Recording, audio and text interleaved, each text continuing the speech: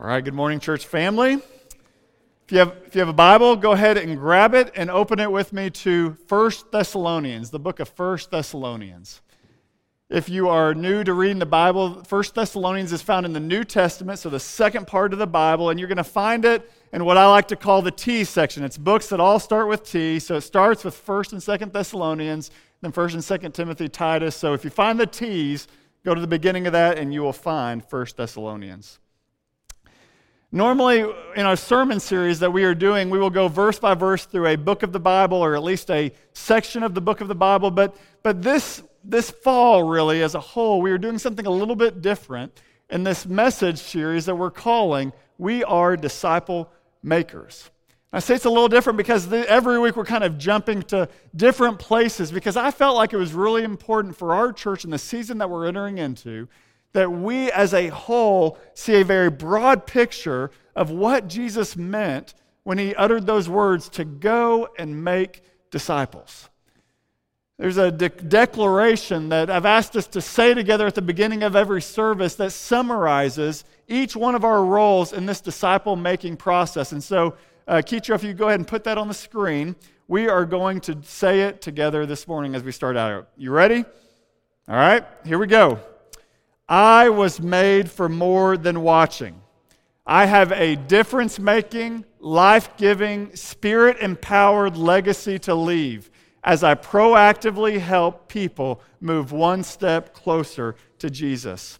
This is a prayer. Heavenly Father, I ask you to work deeply in me and clearly through me as I pray, proclaim, and persevere in your love. I am a disciple maker. Now, as a child, I would imagine that all of you in this room had some kind of fear. Some kids fear roller coasters. Some kids fear the dark. Some fear broccoli. If you're anything like me, I feared all of the above. I was a very fearful kid. But one of the things that I feared most was swimming. Now, that was a problem because my life was surrounded by water. My family had a pool in our backyard. We would regularly go to the lake. I would see all these other people swim, and so mentally, I knew that I needed to learn to swim. In fact, as I looked at others as they swam with joy and they looked like they were having a great time, I desired to want to swim. But every time as I got to the edge of that pool or to the edge of a lake, any body of water, I would look at the water and it would seem too big. It would seem too overwhelming. It would seem too big of a risk. I felt if I jump in, if I'm all in, there's a great chance I'm going to drown.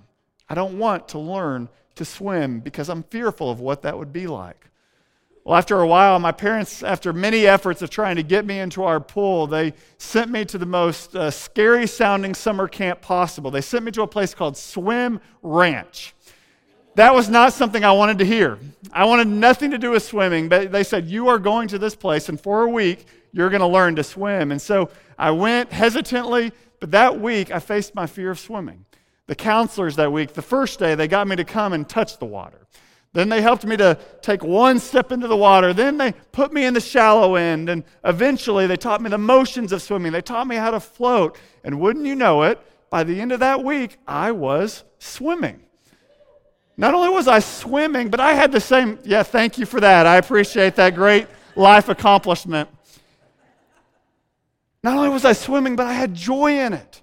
I had the same joy that I had seen other people have when they were swimming when I was too fearful to step into the water because I was fearful that I was going to drown.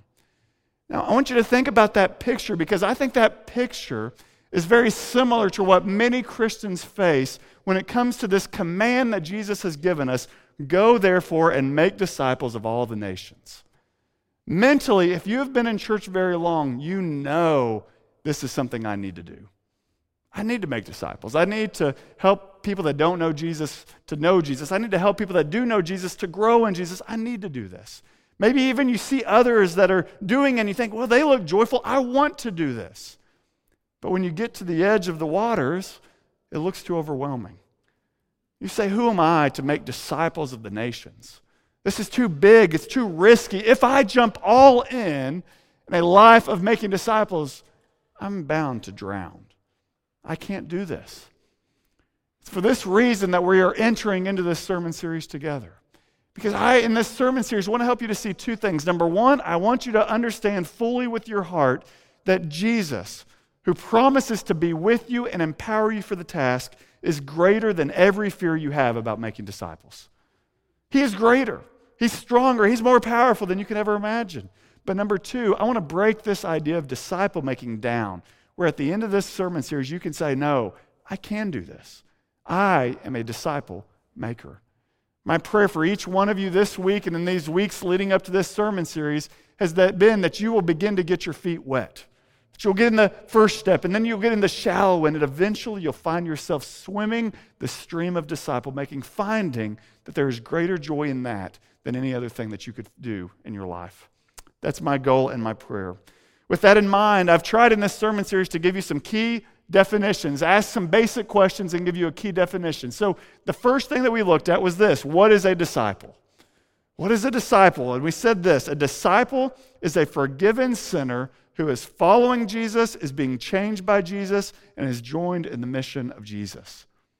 The very most basic question you have to ask yourself, because you can't be a disciple maker if you're not a disciple, is this: am I a forgiven sinner who is following Jesus, is being changed by Jesus? My character, my behavior, these things are changing, and I'm joined in the mission of Jesus. That is what a disciple is. From there, we ask this question: what is disciple making then?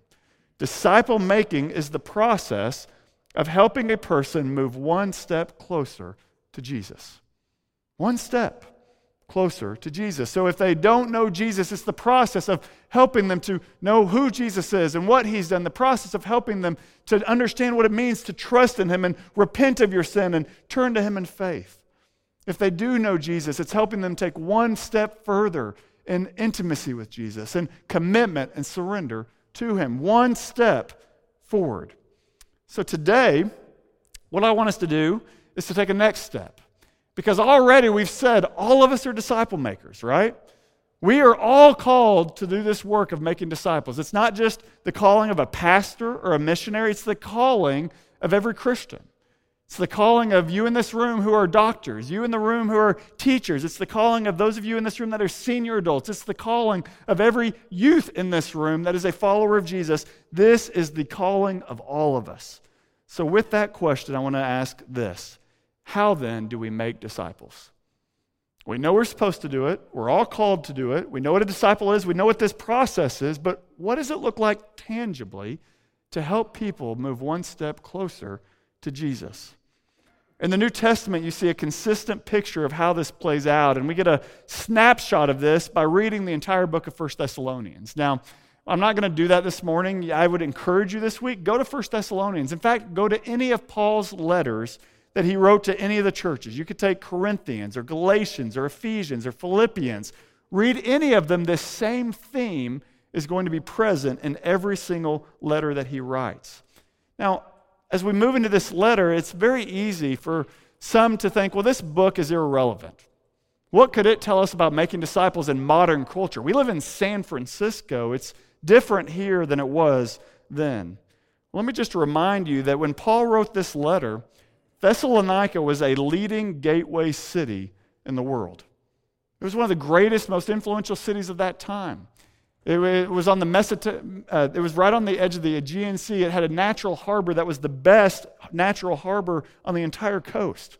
It was right in the middle of what was called the Via Egnatia, which was the major Roman east-west highway. So this was a place that, because of its location, had multitudes of diversity.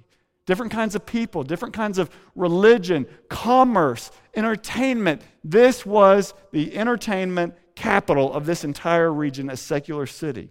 So I want you to think about this. Paul is making disciples in a diverse, religiously pluralistic, coastal gateway city. Does that sound familiar to any of you in this room?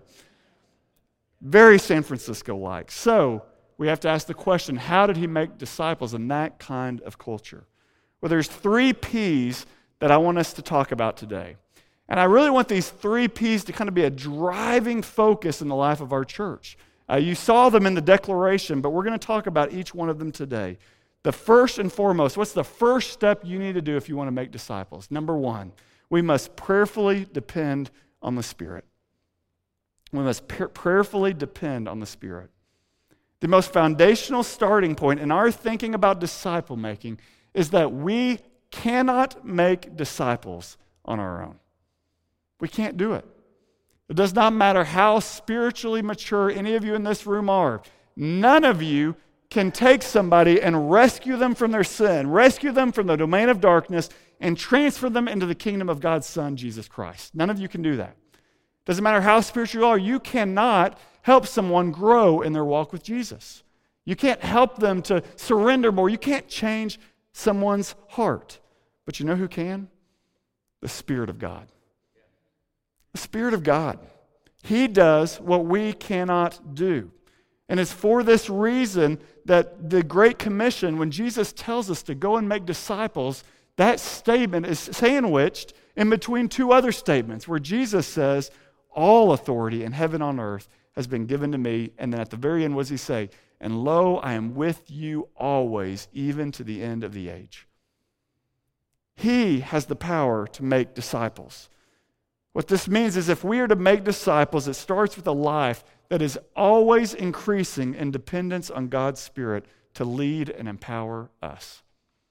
It's a life that is always increasing in dependence on God to work in the lives of the people that we're trying to help move one step closer to Jesus.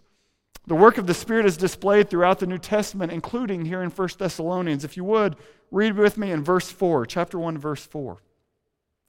Paul says these words, "For we know, brothers loved by God, that He has chosen you, because our gospel came to you not only in word, but in power and in the Holy Spirit and with full conviction." What's Paul saying? He's saying, I had nothing to do with those things. I know you are a Christian because the work of the Holy Spirit is evident in your heart, the work of the Holy Spirit in conviction, the work of the Holy Spirit in convincing you that the message that we brought you was true. The Spirit was the one that convicted and brought change in their lives. We see this again in Paul's letter to the Corinthian believers in 1 Corinthians. Some of these early Christians were getting confused. They were arguing with one another. Some of them were saying, you know what? Paul is the reason that I've grown. Others were saying, no. Apollos is the reason that we've grown. They're the reason. And Paul says, church, you're missing the point. It's not about either one of us. It's going to be on the screen. 1 Corinthians 3. He says, for when one says, I follow Paul, and another, I follow Apollos, are you not being merely human? What then is Apollos? What is Paul? Servants through whom you believed, as the Lord assigned to each. I planted, Apollos watered, but God gave the growth. So neither he who plants nor he who waters is anything, but only God who gives the growth. He who plants and he who waters are one, and each will receive his wages according to his labor. For we are God's fellow workers. You are God's field, God's building. Paul understands a very important principle, and that is this. While we are invited by Jesus to be part of this disciple-making mission, we're invited to see where God is at work and to join Him in that work. Only He brings growth. Only God can change hearts. The work of His Spirit is always on display anytime you see a person take one step closer to Jesus. You look at the New Testament, it provides all of these different steps that the Spirit does. John 16 says that God convicts us of sin. How? By His Spirit. Titus 3 says that our hearts are renewed and regenerated so that we can grasp the message of salvation. How? By His Spirit.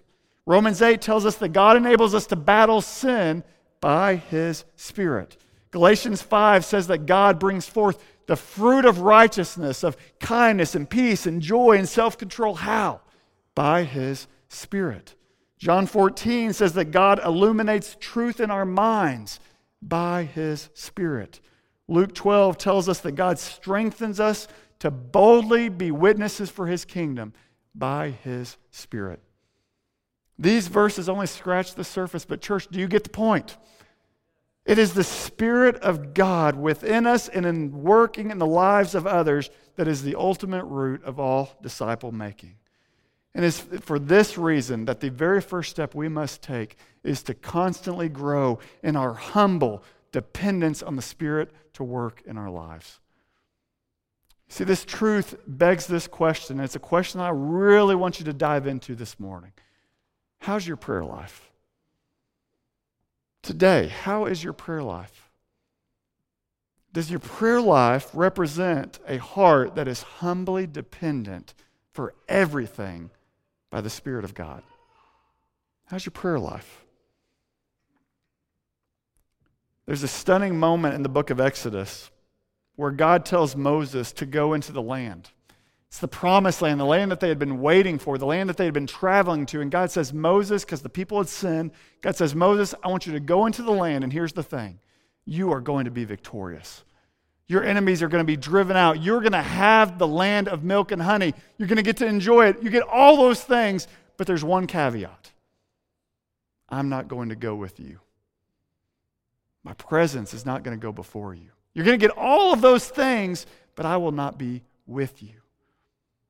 I wonder how many of you in this room would take that deal. That God is going to give you a successful career.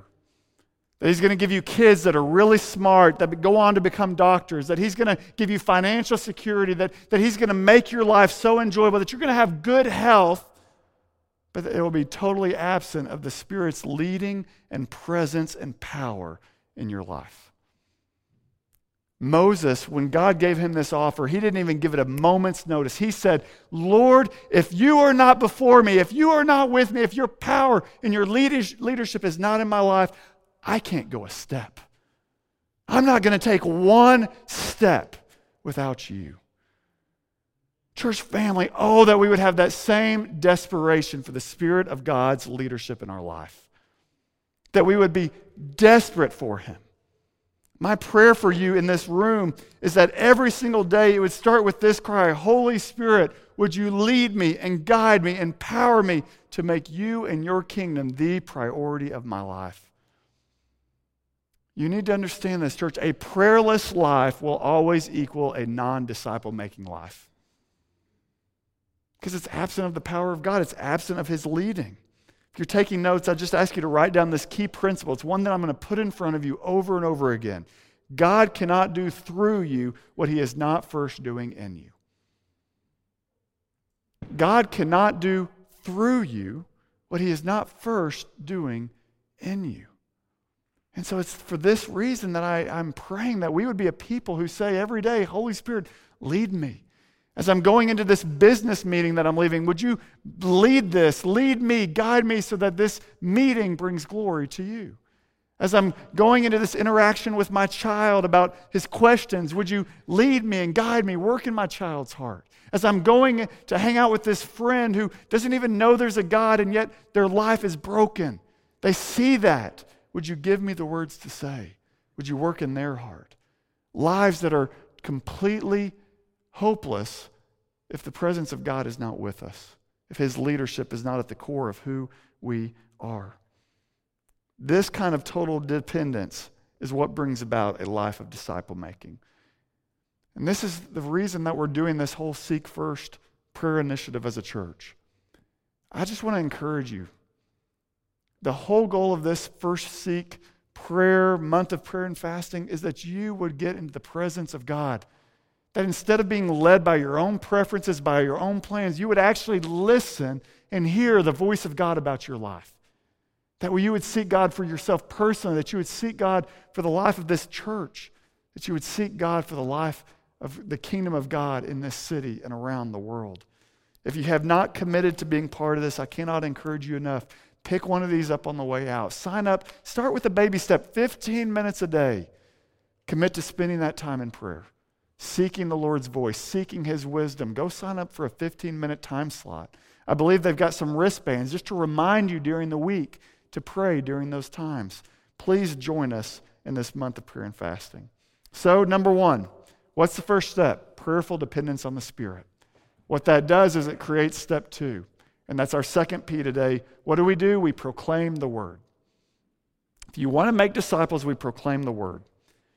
Where the Spirit is at work in making disciples, the action you are going to see most when it comes to us is the speaking of the truth of the Word of God. It's talking about the things of God. You see this as an example in the early church. Acts chapter 4, verse 31. It says, and when they had prayed, they were committing themselves to prayer, the place in which they were gathered was shaken, and they were all filled with the Holy Spirit and continued to speak the word of God with boldness. Where the Spirit is active, what you're going to see is a bold speaking about the things of God. The result of this was a Spirit-empowered movement of God. 1 Thessalonians, if you go back to our text for today, go to chapter 2. And I want you to look at verse 2 with me. 1 Thessalonians chapter 2, verse 2. I want you to see what Paul did to help make disciples. Verse 2, but though we had already suffered and been shamefully treated at Philippi, as you know, we had boldness in our God to declare to you the gospel in the midst of much conflict. Go down to verse 9. For you remember, brothers, our labor and toil. We worked night and day. How? That we might not be a burden to any of you while we proclaimed the gospel of God. Now go down to verse 11. For you know how, like a father with his children, we exhorted each one of you and encouraged you and charged you to walk in a manner worthy of God who calls you into his kingdom and glory. And we also thank God constantly for this, that when you received the word of God, which you heard from us, you accepted it not as the word of men, but as what it really is, the word of God. I love this, which is at work in you believers. What you're going to find throughout the New Testament from Paul and Peter and James and all of the other earliest disciples is that the one thing that they did most was speak about the word of God. They gave people the gospel. They were constantly looking for opportunities to, in every conversation, share something about who God is or what he had done in their lives. All of this, of course, culminates in the gospel message. This incredibly, unbelievably good news that Jesus died on the cross in our place. That God had sent his only Son to come and to take the punishment for sin that we deserved. And by doing so, he was resurrected, which means we too, if we're forgiven, can have eternal life in him. We can have a relationship with him that changes us from the inside out. They shared this news everywhere they went, both with Christians and non-Christians. I think it's easy for us who have been in the church for a while to think, you know what? There's two separate words, one for non-Christians and one for Christians. The gospel is for non-Christians, and then we got to come up with something new for Christians. No. God has given us one word, and we continually declare that word because it's this word that saves us, and it's this word that transforms us. You see this in 2 Timothy chapter 3, where Paul says these words, but as for you, continue in what you have learned and have firmly believed, knowing from whom you learned it, and how from childhood you have been acquainted with the sacred writings. It's talking about the scriptures, which are able to make you wise for salvation through faith in Christ Jesus. All scripture is breathed out by God and is profitable for teaching, for reproof, for correction, and for training in righteousness, that the man or woman of God may be complete, equipped for every good work. Did you get that? It's the same word that makes them wise for salvation. The understanding of the gospel message is the same word that corrects and reproofs and trains for righteousness. We're not giving two different words. This is one word. Another pastor, J.D. Greer, says it this way. The gospel is not just the diving board of which we jump into Christianity. It is the pool itself. It is not only the way that we begin in Christ, it is the way we grow in Christ as well. And church, here's what this means. It means that the best thing that you can do to help someone take one step closer to Jesus is to proclaim his Spirit-empowered word. I realize when I say proclaim the word that some of you are like, okay, now this is where it gets hard.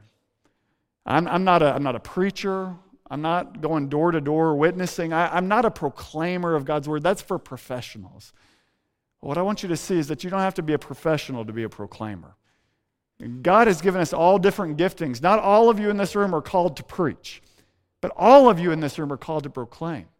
And here's the thing. When you proclaim, all you're doing is taking a truth of God's word. Sometimes it's with the Bible open, sometimes it's not. But you're taking God's word and you're infusing it into different conversations that you're having. You say, what does this look like? Well, there are many ways this could look like. Number one, it could be you in your car answering your questions your kids have about faith. It happens during lunch today, where instead of talking about meaningless things, you mention one thing about how this sermon impacted your life, what you're going to do about it. It can look like two friends meeting at a coffee shop to study God's Word. It can look like you praying with your non-Christian neighbor about some aspect of their life. It can look like two friends or a group of friends getting together to hold each other accountable about their Christian faith. It can look like a husband and wife reading the Bible together before they go to bed. It can look like those of you who are older in this room. You say, I can't get out anymore. I can't really do much. It can look like you writing notes of encouragement to others in this body, making phone calls. You see, there is no age restriction when it comes to disciple making. I think of my life, one of the greatest disciple makers I have ever known was a 90-year-old man in the church that I was growing up in named Charles Polston. Charles was a man that everybody in the church called Papa. It's a fun name in Arkansas. A lot of people go by it, but he was Papa to our entire church. And here's what he would do. Every day, he would pick 10 to 20 people in our church, and he would pray for them by name, and he'd think about them, and he'd call each one of them. He'd say, hey, here's the verse that God wanted me to encourage you with today. Now, is there anything I can pray for you? 10 people, at least, every day that he called and shared a verse. I will tell you this. Not one time did he call and share a verse that I didn't desperately need that verse that day. He helped me move constantly one step closer to Jesus. He was a disciple maker. On the other end, we have a child in our church. She's an elementary age student who sent in a prayer request for our staff team. And she said, I am going to do a Bible study during recess, and I want you to pray for it because none of my friends want to come at this point. I thought that was awesome. One of our elementary age students loves Jesus, and she wants to share with her friends. Even when they weren't coming, she's like, pray for me. It's pretty amazing. There's no age restriction when it comes to making disciples. We may all have different giftings. Some of you may be gifted in striking up conversations with newcomers, with people you don't know. Some of you may be gifted in writing letters of encouragement. Some of you may be gifted in hospitality. Some of you may be gifted in teaching kids or youth. It doesn't matter. All those gifts are beneficial. The question is this: are you using whatever God has given you to proclaim His word, however and to whomever God puts in your path? Are you seeking in every conversation to make Him and His kingdom a priority in that conversation? We are called to be proclaimers of the word of God. You do not have to be a professional or a scholar to be a proclaimer, but you do, friends, have to be in His word. Again, God cannot do through you what He has at first not done in you. You have to be in the word to have something to proclaim. I encourage you in this step. Finally, we get to the third P. And this is one that really is kind of infused in the whole process, and that's this. What do? We prayerfully depend on the Spirit. We proclaim the Word of God. We persevere. We persevere. Acts 2:42. Talking about the early church, it says this, and they devoted themselves to the apostles' teaching, that's the Word of God, and the fellowship, to the breaking of bread and the prayers. It says they devoted themselves. What that means is this. This was not a one-time occurrence.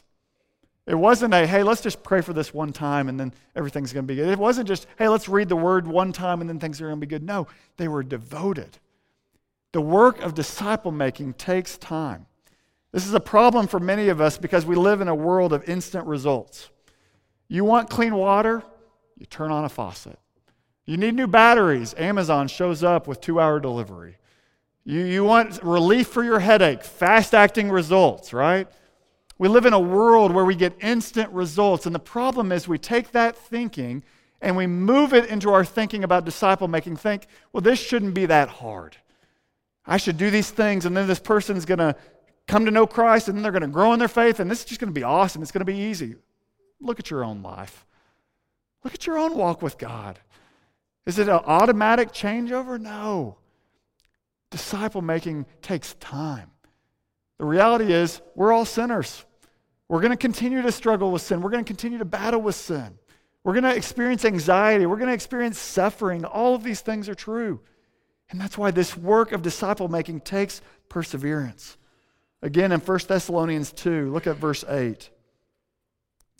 Paul says, "So being affectionately desirous of you, we were ready to share with you not only the gospel of God, but also our own selves." I love that. Paul's like, I know this isn't just about teaching. I've got to share with you my whole life, which is very hard, because you had become very dear to us. For you remember, brothers, our labor and toil. We worked night and day that we might not be a burden to any of you while we proclaim to you the gospel of God. Friends, does that sound easy? Look at those words. We labored. We toiled. We worked night and day so that you could be, so we could proclaim the gospel to you. We gave up our very lives. There's another passage in 1 Corinthians, or 2 Corinthians, I believe. Let me turn there. 2 Corinthians 4, verse 7, where Paul is talking about this work of disciple making, and how we as Christians have the gospel. And he says this, "But we have this treasure, the gospel, in jars of clay ourselves, to show that the surpassing power belongs to God and not to us. We are afflicted in every way, but not crushed, perplexed, but not driven to despair, persecuted, but not forsaken, struck down, but not destroyed, always carrying in the body the death of Jesus, so that the life of Jesus may also be manifested in our bodies.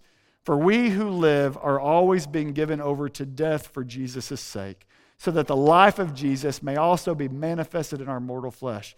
Verse 12 is awesome. "So death is at work in us, but life in you." I don't know of any better summary statement of disciple making. I am going to die to myself so that you can grow spiritually. Friends, that takes perseverance. This is work. This is a pouring out of our lives on behalf of other people. People do not become a Christian in an instant. It usually takes time. Sometimes it does happen. Or you share the gospel, people are ready, and then boom, they're ready. Let's follow Christ. But other times it takes time of them seeing and watching your life and hearing the gospel message. And then when they do, it takes time for them to grow and to have victory over sin and grow in the fruits of the Spirit. It takes time, which means this: we have to keep praying. We have to be dependent on the Spirit daily. We have to keep proclaiming. We have to keep persevering. Disciple making requires that we not give up on people, even when it seems like nothing is happening. I want to end with this. One thing you constantly find about disciple making is that Jesus regularly references this picture of sowing seeds. Have you ever thought about this? When a farmer goes out and sows seeds, can they see what's happening underneath the surface? No. If they, after day one, they sow and they come and they look at the surface and they're like, "Man, this isn't growing, I forget this," and they walk away, they never water, they never do any more work, what's going to happen? The harvest is going to be none. Nothing's going to grow, just because they couldn't see what's underneath the surface. But the farmer that comes out daily, and even though he can't see what's going on, he waters and he sows and he works the seeds. He pulls the weeds daily, after day after day. He does that. Eventually what happens? There's a sprout. And then it grows. And all of a sudden, over time and over lots of work, you see a harvest. Church, I cannot encourage you enough. Don't give up on people. It doesn't matter if they're not Christians or they're Christians that aren't growing. They may be stagnant. They may be stuck. Don't give up. We keep praying. We keep asking God, only you can give the growth. Would you please do something in their heart? We keep proclaiming. We keep sowing. We keep working. And over time, what are we going to see? We're going to see a harvest. It may be different than what we think, but we're going to see God do something. Too many of us give up on the task because it's hard. It's frustrating. But God calls us to persevere. This morning, I want you to understand very clearly what your calling is.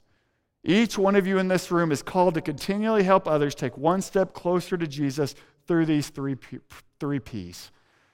Prayerful dependence on the Spirit. Proclaim the Word. Persevere. This morning, I want to just end with this question. Do these three actions characterize your life in Christ? Are you prayerfully dependent on the Spirit? Are you proclaiming His Word? Are you persevering? Who has God put in your path that you can be praying for today? Who has God put in your path that you can be proclaiming to? Maybe it's just one conversation. Maybe it's a long string of conversations, but who is on your heart today? I want to encourage you to take a step into these 3 actions this week. Number 1, spend some time in prayer. Again, we're doing this Seek First, 15 minutes a day. Sign up for a prayer slot. Commit to that. Spend time listening to the voice of God. Proclaim the word. Have one conversation this week. Just one. Take a step. Persevere. I believe that as you take these steps, you'll find that there is an unbelievable amount of joy when we begin to swim on this stream of disciple making. Let's pray together.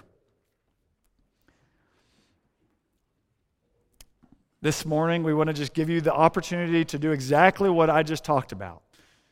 Over these next few moments, Joel's going to come and he's going to play, but we want you to have some time just to spend in prayer. More than singing or thinking about what you're going to do after the service, would you just take these next few moments and say, Lord, would you please speak to me?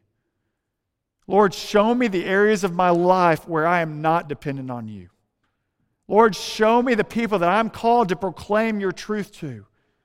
Lord, show me the people that I've given up on. Help me to persevere. We know that you have busy weeks, lots of noise in life. And so we want to give you this moment to spend some time listening to the voice of God. So would you listen and would you respond? For those of you that don't know Jesus personally, you've never come to know Christ, let me just encourage you today. That first step for you is becoming a disciple. Becoming a person that surrenders your life to Jesus. I'm just telling you, He has done everything needed for your salvation. You don't have to work for it. You don't have to earn it. He died on the cross for you so that you could be forgiven of your sins, so that you could have eternal life, relationship with Him. But it starts with you turning from your sin and trusting in what He's accomplished for you.